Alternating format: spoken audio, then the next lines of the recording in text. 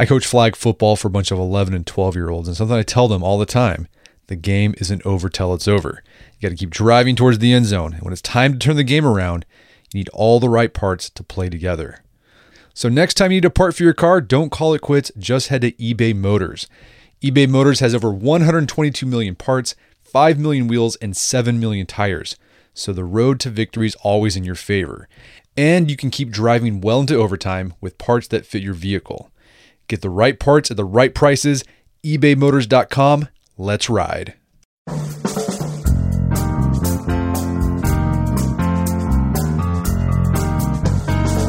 Brett McKay here, and welcome to another edition of the Art of Manliness podcast.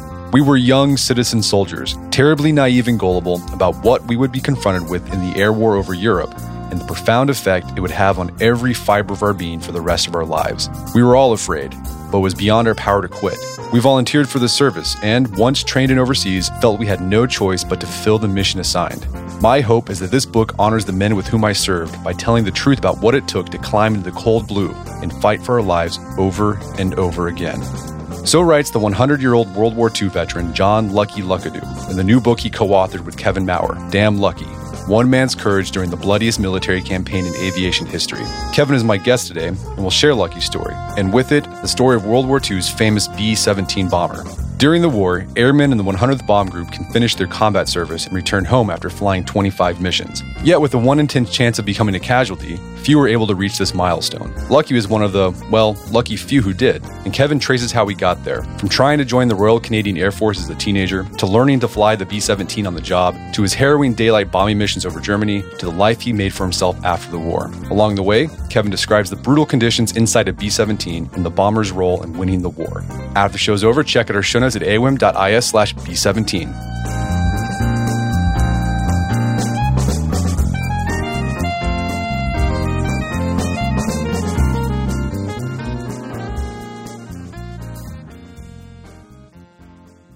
All right, Kevin Maurer, welcome to the show.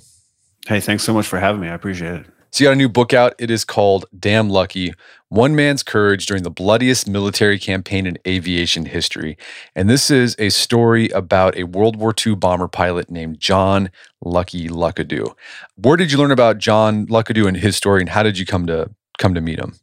It's funny. I got the idea when I read a Q&A that he did for the Military Times. And when I was finished with it, I went looking on Amazon for his book. And when I didn't find it, I tracked him down and called him up and asked him if he'd be interested if I wrote a book about him, because I just found the Q&A to be fascinating. And I knew there was a really good story there. And so it was just that rare chance, you get a guy like John Luckadoo with that name. I mean, if I invented that name, nobody would believe me. So Lucky Luckadoo, bomber pilot who survives 25 missions. I just thought it was a really great book. Plus he's alive and he was willing to sit down and do interviews with me. So, it was that rare gem, that rare gold that you find when you're digging around looking for book ideas. Yeah, and these are becoming fewer and far between, because these World War II veterans, they're dying. They're not around that much longer. And they're not. And also I'm running into a little bit where, some of the guys, maybe their memory isn't as sharp as it used to be. And so to get a guy like John Luckadoo, who still drives, 100-year-old guy, still driving, still living on his own in a retirement community, but living by himself. I mean, it was an amazing find. And we really started the book right when COVID hit. So I think for both of us, it became sort of a lifeline, something that we could go back to every day, knowing that we would be working on this together. All right, so we're going to get into John's story. But this story is not just a story about John. This book, it's about the story of the B-17 and its rise to prominence in World War II. For those who aren't familiar, what was the bomber's origin, and how did it differ from other military planes before it? I mean, to me, the B-17 sort of comes out of this idea, and for those of you who've read Malcolm Gladwell's book, The Bomber Mafia, you'll know a lot of this. But it comes from this idea where these fledgling air forces were trying to figure out where they fit into the bigger picture of war, and one of their arguments was that precision bombing, if done correctly, could cripple an enemy, and the B-17 was an offshoot of that, in creating a precision heavy bomber that could deliver a payload, with the idea that you could bomb your enemy into submission and bomb them into surrendering and try to save lives that, because they were coming out of World War I where they saw the carnage. And I think this gave them, this was the new idea of we could save lives if we could we could do it with less men, and we don't have to get into trench warfare.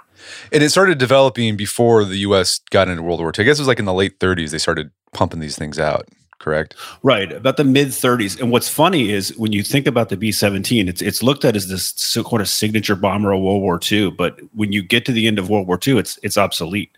You got the B-29 by the end, and the B-29 is the one that drops the 2 atomic bombs. It's also, larger payload, can fly farther, and it's pressurized. The B-17 wasn't pressurized, so these guys were flying in the elements, at 25, 30,000 feet.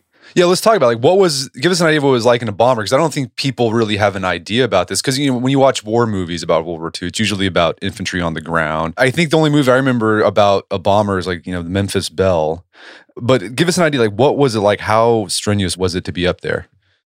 It's kind of crazy, and I sort of learned this when I was doing the research, because I sort of had the same idea. We all see Memphis Belle; those guys are chatting away. They're sipping soup. They're wearing their crushed kind of uniform hats.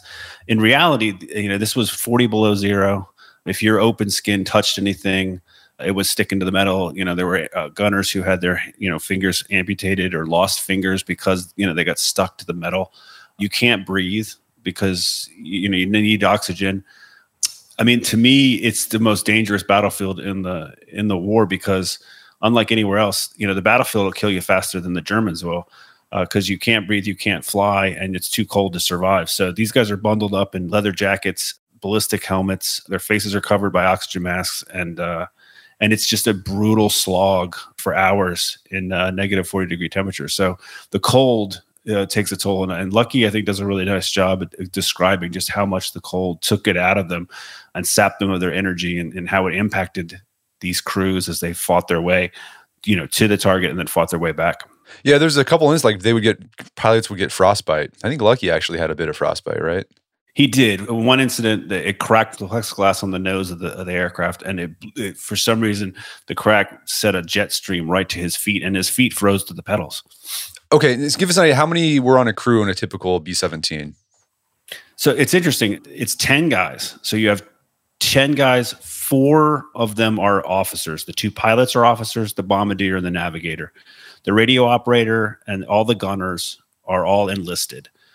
So it's a crew of 10. The aircraft carries between 11 and 13 machine guns, depending on the variation. It can carry about 8 to 9,000 pounds of bombs.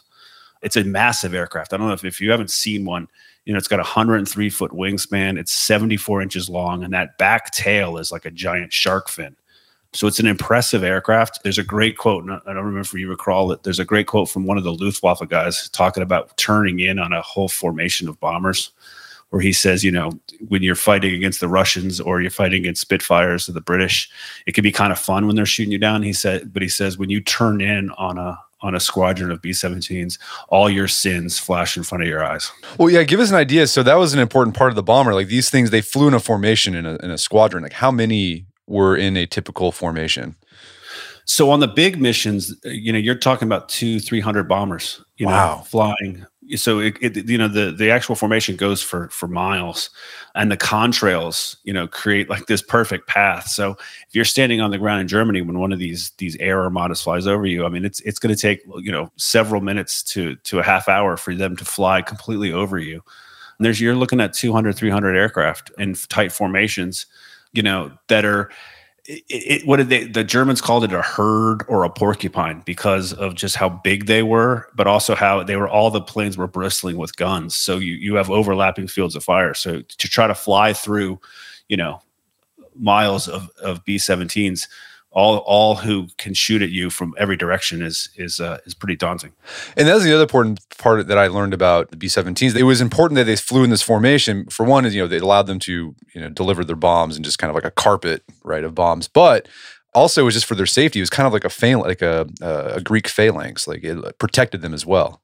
That's a perfect analogy. I actually wish you had said that when I was writing this thing, because that would have been perfect. Yeah, that's exactly what it is. I mean, they survive because of mutual defense, which is why the German tactics were really around trying to break up those squadrons and push them so that there were individuals, and then you could attack them individually. And usually at that point, the fighters would win almost every time. When the Americans joined the war, and they introduced the B-17, and they brought in this idea of precision bombing.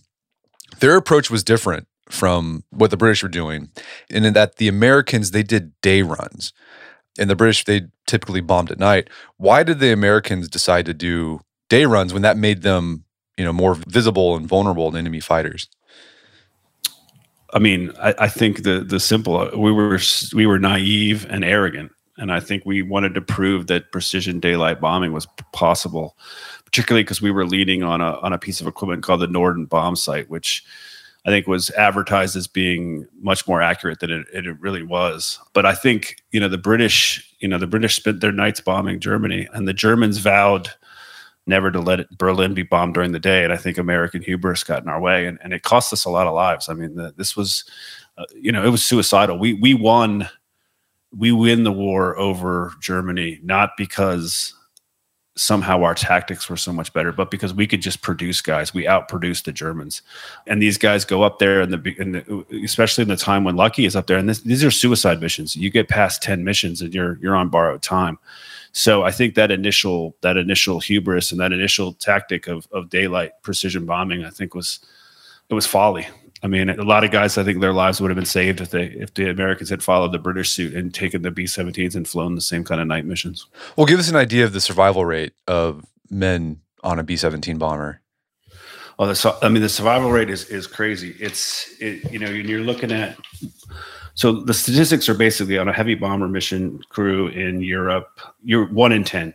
So at 25 mission, that's why the 25 mission tour duty was there. So because statistically, you get past 10 missions and you're on borrowed time.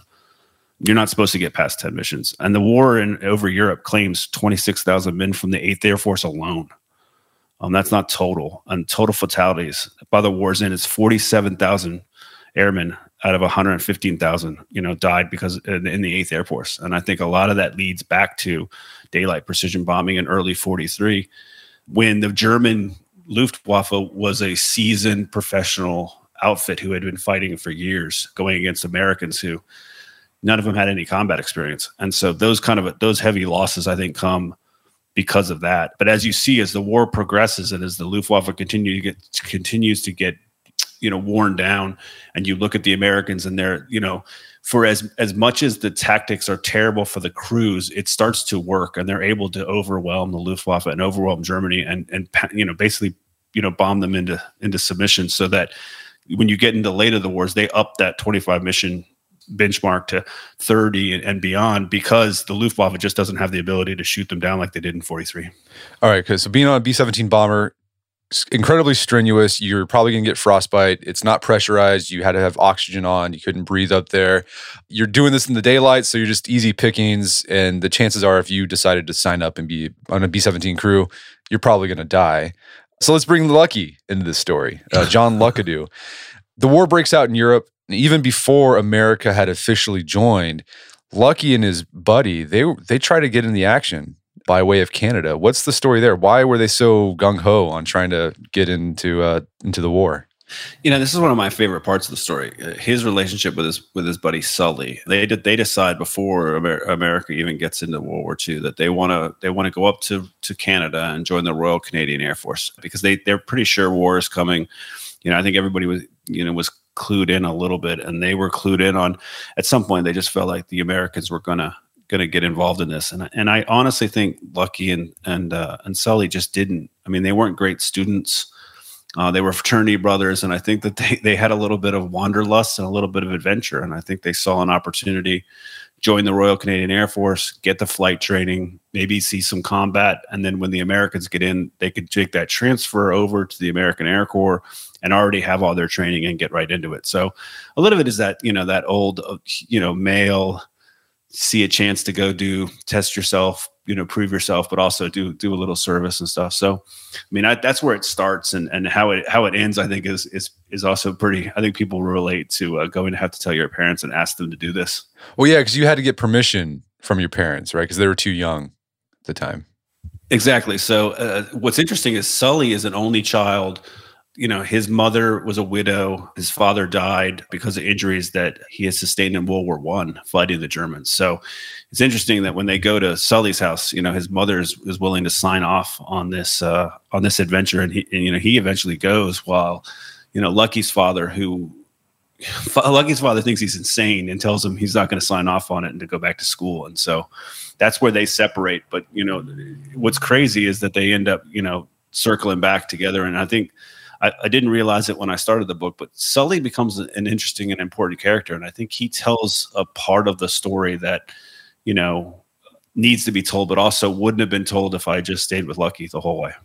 Yeah, that how his dad's objection, this kind of brought home to this idea. I think typically when we think back to World War II, we think, oh, everyone was into it. Like all Americans, like, yes, this is the good war. We're going to go fight it. But at the beginning of the war, a lot of Americans were like, why are we getting involved in this? This is not our war. We don't have any business. That was kind of Lucky's dad. He's like, this isn't our war. You shouldn't be doing this. This is dumb. Go back to college. Exactly. And I think one of the things that Lucky and I talked a lot about when we were doing this book is how to dispel some of the myths around World War II. And I think that's one of them for sure, is that there was a universal support like we think about it now. Okay, so Lucky had to wait a bit to join up, and he joins up finally in college, and he was gung-ho. He wanted to be a pilot. When he signed up, like what plane did he initially learn to fly on? He learns basically like everybody. He learns on some trainers, and it's the Vultee.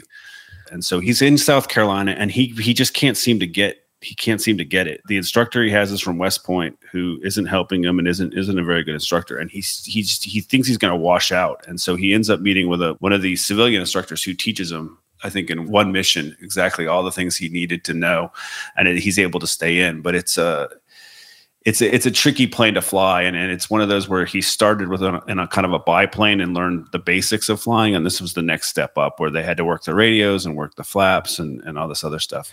Yeah. Yeah, so he was about to wash out. Like he had to like make so many landings, and he wasn't doing it. And this guy was Blackie, kind of saved the day for him.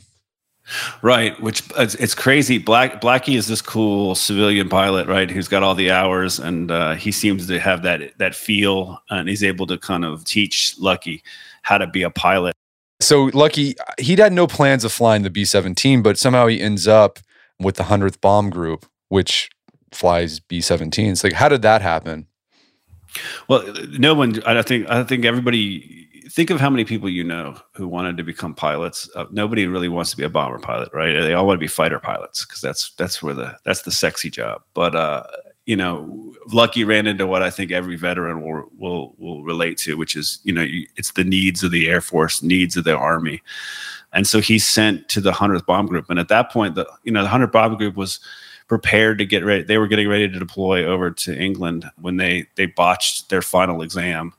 And so they end up having to reorganize. And part of that reorganization is the 100th Bomb Group pulls all their co-pilots, because at that point, because of the training, the co-pilots had so many hours in the seat that they were as good as some of the senior pilots in other squadrons. So they pull all the co-pilots and put Lucky's newly trained cohort of new pilots into the co-pilot seat. And what's crazy is, Lucky never flown a B-17. He'd never flown a plane with more than 2 engines. And he gets to the 100th Bomb Group, and he gets to his squadron, and he has got 0 hours in the B-17 and learns on the job as they do their final prep before they deploy. Well, this happened to a lot of people. Like, this wasn't just unique to Lucky. Like, a lot of these, okay, here's another thing. Like, how old was Lucky at this point? He was 20. All right.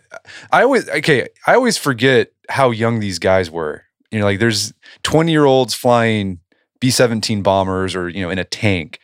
And it always blows my mind, because you look at 20-year-olds today, it's like, I don't know if I would trust a 20-year-old to do that. But here we were. It's like, all right, you never flew a B-17. You'll learn. You'll be all right. You can do it.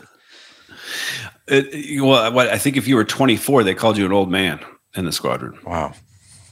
Yeah. All right. So 20-year-old, never flew a B-17. He had to learn on the job. But the squad that he was initially assigned to, they weren't very receptive to him. I guess it was that whole shakeup thing. He was just kind of thrown into this group that had already formed a bond, and like Lucky was the kind of the third wheel, right? Yes, absolutely. And so it's interesting, a lot of these guys kind of knew what they were getting into. They had no combat experience, but they were a tight crew. And I think Lucky was looked at as a jinx. It just wasn't, for lack of better words, it wasn't lucky to have him. And I think some crews embraced it, and they got, they were able to train together, and they built that cohesion again with the new pilot. But Lucky's crew didn't. Yeah, a lot of hazing going on. I mean, it wasn't like mean. I mean, it wasn't like brutal hazing, but it was like, oh, we're gonna do what are the shorten your sheets prank you do at camp. They did that to Lucky a lot. Just kind of mean to him when he wanted to play cards. It was just kind of a lot of ostracization going on. We're gonna take a quick break for a word from our sponsors. Don't let your health and wellness routine be so vanilla. Say goodbye to boring and bland and say hello to exciting flavors and solutions from GNC that you'll actually be excited to take every day. Whether you're just getting started with your workout goals or you've been hitting the gym for years, GNC has the perfect solution no matter where you're at with your routine. GNC has a huge selection of supplements and awesome flavors, from protein that tastes like Girl Scout cookies to Jolly Rancher flavored pre-workout. With so much to choose from, you won't need to feel like you're locked into taking the same supplements over and over again. I've been enjoying some of the supplements at GNC. The one I've been enjoying a lot is their Advanced Muscle Performance Sustained Protein Blend. It's cinnamon toast flavored, so it tastes like cinnamon toast cereal. Really good. It's got 25 grams of protein, only 3 grams of carbs. I like it a lot. It tastes really good. Doesn't taste like you're drinking a protein shake. To make your routine anything but vanilla, head to your local GNC or visit gnc.com/manliness. That's gnc.com/manliness. Finding the perfect suit isn't possible, but finding the suit that's perfect for you is simple thanks to Indochino. With Indochino, you can choose your favorite fabric and customize every detail to find the look that's perfect for you, since every Indochino suit is made just for you. With their fall collection featuring new colors and premium fabrics, you'll be in style all season long.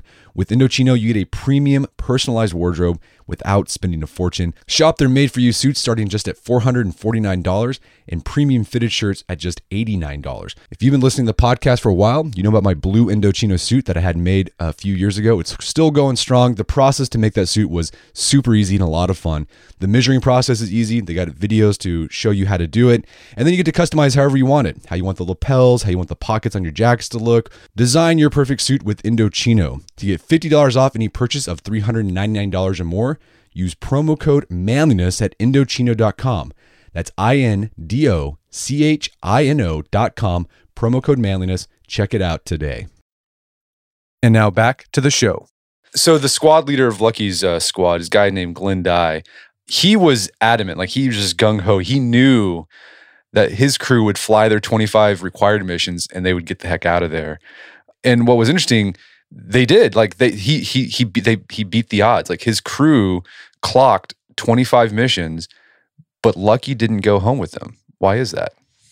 Because we talked about this because of his injury. He missed out on some missions because he got frostbite on his feet, and then he also missed out because of Glenn Dye. And Glenn Dye was from a reputation, a really good pilot. And when he gets to England, like you said, he's really driven to get through the 25 missions, and so he drives his crew pretty hard. They become very good though, and become they're a lead crew, which means that they led a lot of these missions.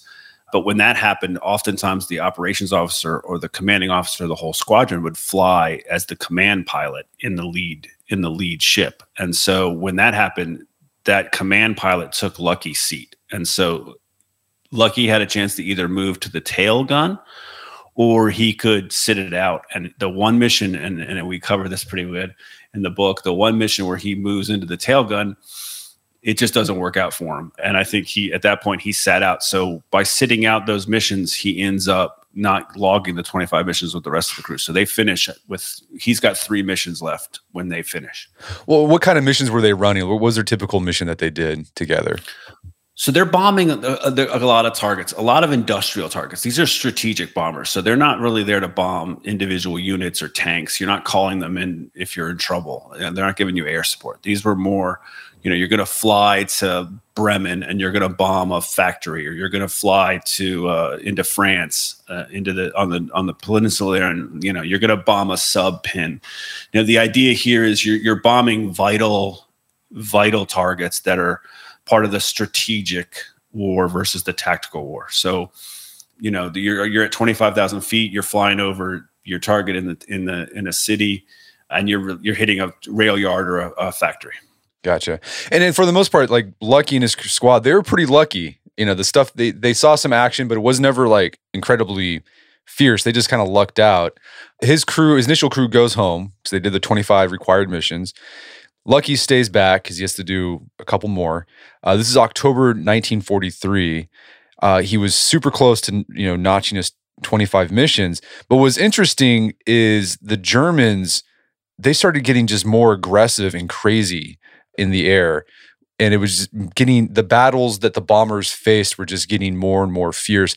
Like, what was going on? Why were the Germans deciding to get so aggressive at this point in the war? I mean, I think the strategic bombing, despite the losses, was taking a toll. And I think the German leadership, Hitler, understood that, if they don't stem the tide of these bombing campaign, then they're not going to have the ability to continue to wage war.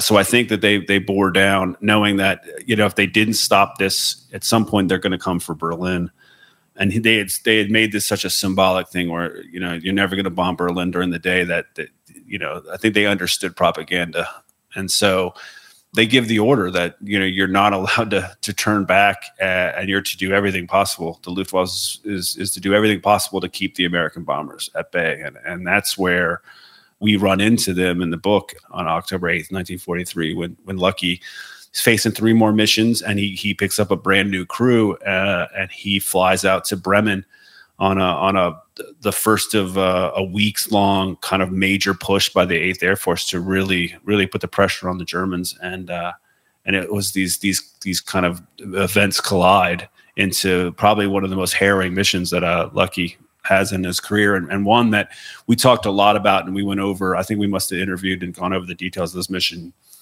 I don't know, 5 or 6 times to make sure we got it right. Yeah, he almost didn't make it on that one mission. It's funny. It's the one mission when I first started talking to him that he said, look, this was the only mission that I was pretty sure I wasn't going to make it.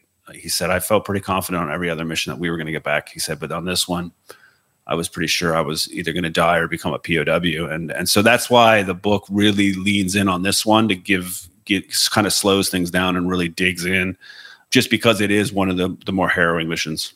I mean, yeah, give us an idea. So, okay, you're up there, it's cold, you can't breathe, but also you're facing just gunfire all the time, right?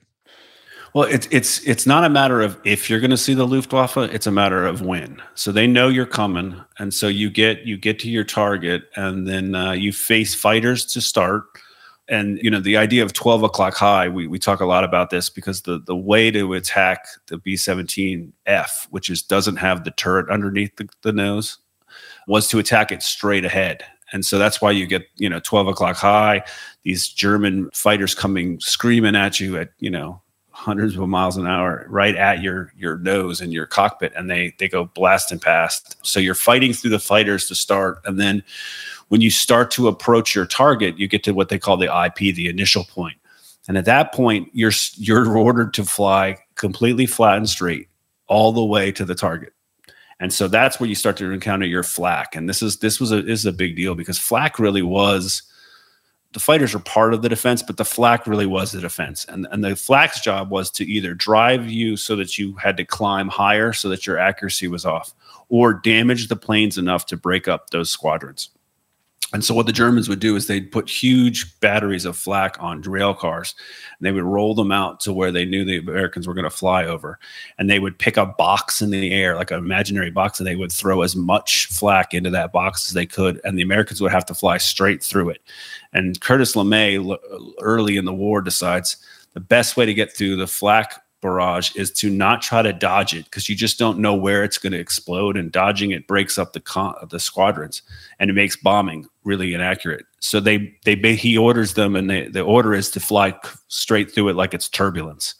And so for the pilots, they had to stay in these tight formations, and these aircraft were not like modern aircraft. I mean, they're wrestling these aircraft to stay in these really tight formations through this maelstrom of shrapnel and flak to get to the target. And when they get to the target, the bombardier ends up flying the plane. So that's the other nerve-wracking thing, and Lucky talks a lot about, is where when they get to the initial point, the bombardier turns on the autopilot so that he can line up the target. And so the pilots just sit there with their hands folded, trying and watching the rest of the planes to make sure they don't get too close to a plane and crash into it. Yeah, and this last run, I mean, like you described it, I mean, you look out the window and there's just seems like every bomber in his formation had smoke coming out of it, or they were about to collide into each other. I can't imagine how nerve-wracking it was. I mean, they joked that the flak was so thick they could put their landing gear out and land on it. And then, I mean, these aren't armored aircraft. So, the flak is cutting through the wings. It's cutting through the fuselage.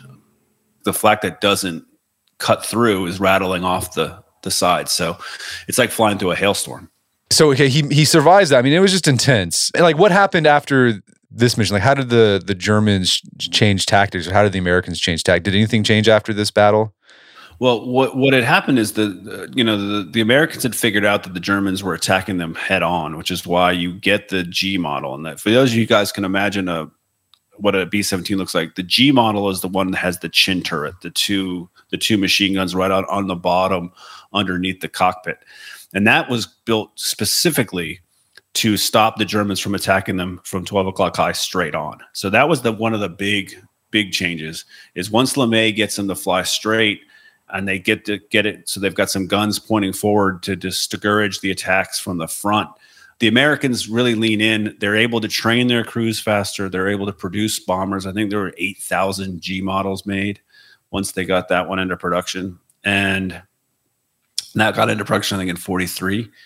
But when that happens, the Americans also take the bombardiers out. And so they started doing where the lead aircraft had a bombardier, and when that bombardier hit the button to drop bombs, everybody dropped their bombs, and so their accuracy was starting to improve a little bit just by sheer volume, and then they were able to put a gunner in the front to help defend the front of the bombers. But those are the clear, tactical changes I think the Americans made.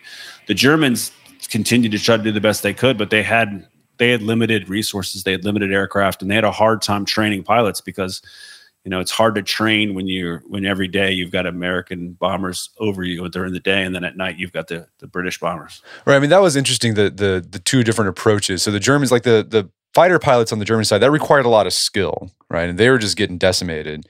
The crew on a bomber, I mean, it required skill, but not as much. Like you could learn on the job how to fly a B-17. So you could just throw bodies up there and just pump out B-17s and just beat them with just like it was almost like a war of attrition. Just throw as much people and machines at the thing as possible. It's absolutely a war of attrition. And yes, Sully jokes to Lucky when he goes to visit him. Remember that he says, Lucky, you're just a bus driver. And Lucky's response is, well, we need bus drivers too.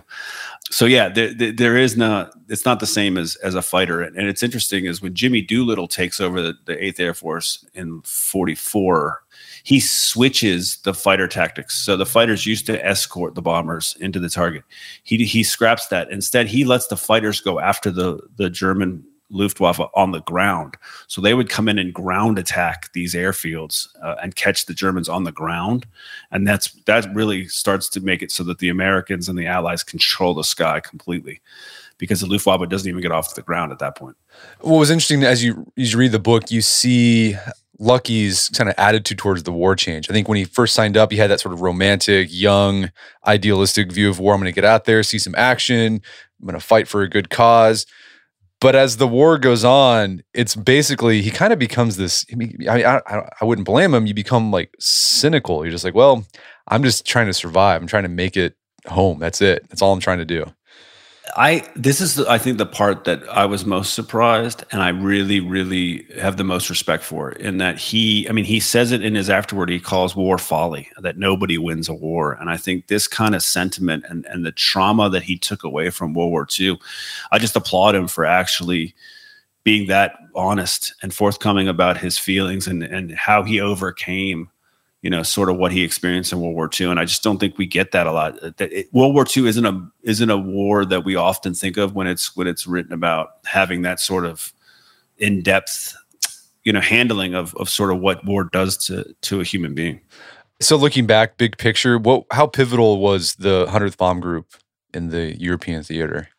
I mean, I think they're essential. I think without that campaign and without the sacrifices made by the airmen of the 8th Air Force to achieve the goals that they achieved, I'm not sure, everything else works out as it does, because you needed that constant pressure on Nazi Germany that the air campaign did. And then having air superiority. I mean, ask any American soldier now about the importance of air superiority, or ask the Ukrainians about the importance of air superiority. And they're going to tell you, if you control the skies, you've got freedom of movement. But if every time you move, you're afraid that you're going to get attacked from the air, it just makes everything else harder. So the ability, like, it seems impossible for the American and allies to land on the Normandy beaches during D-Day and be able to break out if they were under constant harassment from the air. Because they weren't, I think that, that lends itself to the success of that mission. All right. So while Lucky was flying his last missions, they upped the required missions from 25 to 30, but they grandfathered Lucky in. So all he had to do was 25. He did his 25 missions. Last one was kind of like a milk run, basically. He goes home. Like, what happened to... One of my favorite things when I read these books about soldiers in World War II, it's like, I like to know what happened to him after the war. I think that's really interesting. What happened to Lucky after the war? So what I love about the milk run, going back to that real quick, is he's the operations officer at that point, and he's waiting. He's got one more mission left, and he's going to hand pick that mission, because there's no way he's going to like Berlin or anywhere where he's got to fly a long mission. He's looking for something he can hit the coast of France with and get out of there. And he and DeSanders, who's another pilot who had 25 missions, they hand picked this one, and that mission's kind of fun the way they do that, and then they're pretty pumped getting out of there pretty quickly. But he goes home. He has some opportunities. They offered him a chance to command one of the squadrons, but he turned that down. And he turned that down. And this is another thing that you learn a little bit about Lucky here, is he turned it down because he knew if he became the commander of the squadron, there's no way he could not fly again, right? They're going to get hard missions, and he's going to have to fly again. And for folks who read the book, remember when he turns down this squadron, he turns it down with his head thinking about that first Berlin mission that he ends up getting assigned to, and the way that the commander had treated him on that mission. So he passes on all that and decides he's just going to go home, and he's going to train replacement crews headed over. So he's going to be able to provide them with sort of the hard won lessons that he got. And so he goes back to Tennessee. There's a good scene there where he's at church with his parents, and the pastor asks him if he wants to stand up and tell the congregation what's going on overseas, and he declines. And he basically sits on his war experience for a long time. He bounces around, does some schooling, and eventually resigns his commission in the new fledgling Air Force to go to college. He wanted to finish his college, and he gets into the University of Denver and becomes a real estate developer down in Texas. Yeah, I like his story. He got married. Like, he had a girl. Mm-hmm. That was interesting. He had a girl going into the war. They wrote each other. Didn't work out. He did the Dear John on her. It wasn't her doing the Dear John on him. Oh yeah. Yeah. But where did he meet his wife? Where did they meet? They met on a double date when he was down doing some training in Texas. And then he stayed after. I think she was very popular too, so he had to kind of fight his way through the crowd. But she becomes the love of his life, and I think you can trace a lot of the way the way he adjusted to what he had experienced. I think speaks to her and that marriage. And so he said he comes home. He's a real estate developer. I guess he doesn't really talk much about the war. Like, when did Lucky? And this is common for a lot of these World War II vets. They didn't really talk about it until there's always something that causes them to come out of their shell and like start telling these stories. Was there something that kind of nudged Lucky to start telling his story? He was asked by a school group to talk about his experience and his service over in World War II. And I think that was the first time. And I think forgive me, I want to say he was 670 or so. I mean, he was older, but he's asked to talk, kind of recount some of his experience. And that's sort of what broke it open for him. And he started talking more about his experiences. He also was a volunteer at the Frontiers of Flight Museum in Dallas, and I think he shared some of his aviation experience there. And I think that's what led him to me. I mean, I think had he not had that experience and sort of had the opportunity to talk a little bit about this, I don't know if he would have taken part in the book. So, I mean, what have you taken away personally from Lucky's story? After spending so much time with him, and then also researching about his story? One, I learned a ton about the daily grind of the air war. I mean, I had, much like everyone, I had sort of a romantic idea of it, and I didn't really truly understand the conditions they were fighting in. I also just took away, I think I got a friend out of it. I mean, we met during COVID, and he became very much something that in a time when we were all sort of trying to grapple with what our reality was, I knew I had a conversation with Lucky, and I knew what we were going to talk about. And so that sort of friendship over the phone, actually, for that, we spent a year on the phone doing this. I think it was a touch point for me. So I feel like I got a really good friend, and we sort of have a common experience that we'll always have. And so that, to me, that's the most valuable part, is I got a chance to meet Lucky, but more importantly, I got a chance to tell this story. And this is one of those rare stories, you're always looking for, that, is bigger than you and has such this great soul at the core of it. So yeah, no, I'm just lucky to have met him. I don't know about you. Maybe I think this might have happened to you. Whenever I talk or interact with these World War II veterans, I always it's somehow just like being in their presence and like rubbing shoulders with them. Like it motivates me to like be more decent. I don't know. I think that's like the best word I can describe. It's like be a decent human being. I don't know if that happened. Did that happen to you with your interactions with Lucky? Absolutely. I mean, these guys are an amazing generation. They have a different mindset. They come from a different place than us. And I think there is a level of decency there, and there is a level of unity, and while maybe there were some differences, at the smallest level, overall, I mean, this was we were a nation that united over over a common goal, and that there's something powerful about that. And there's something makes you want to be better. It makes you want to be more decent, and it makes you want to find that common ground. And so, yeah, no, I know exactly that feeling, because I had that same feeling. Yeah. Well, Kevin, this has been a great conversation. Where can people go to learn more about the book and your work? I mean, obviously you can buy it anywhere you buy books. I've got a website, kevinmaurer.net, that I'm quickly trying to update, but you can get information there. I'm on Twitter at Scribbler6 is the handle. And obviously we're going to be out and about. I'll be, for folks, we're in Dallas with Lucky. He'll be at the Frontiers of Flight at the end of April for an event around the book, but also a chance to really sit down and talk with Lucky. So we'll be out and about. You can find me on Twitter and online. Fantastic. Well, Kevin Maurer, thanks for your time. It's been a pleasure. My pleasure. Thank you much for having me. My guest today was Kevin Maurer. He is the author of the book, Damn Lucky, One Man's Courage During the Bloodiest Military Campaign in Aviation History. It's available on Amazon.com and bookstores everywhere. You can find more information about his work at his website, kevinmaurer.net. Also, check out our show notes at aom.is/B-17, where you find links to resources where we delve deeper into this topic.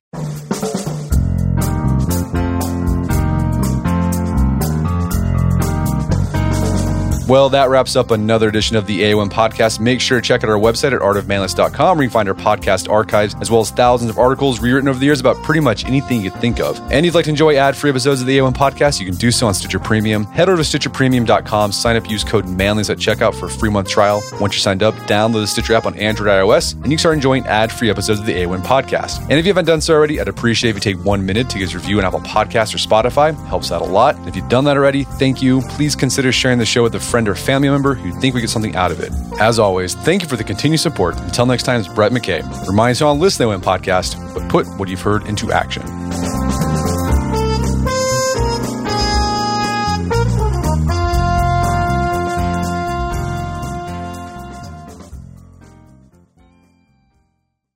If you look around, there are so many ways to make a difference. At Capella University, our FlexPath format gives you a different way to earn your degree. Take courses at your speed. Move on whenever you're ready. Education should fit your life. Learn more at capella.edu.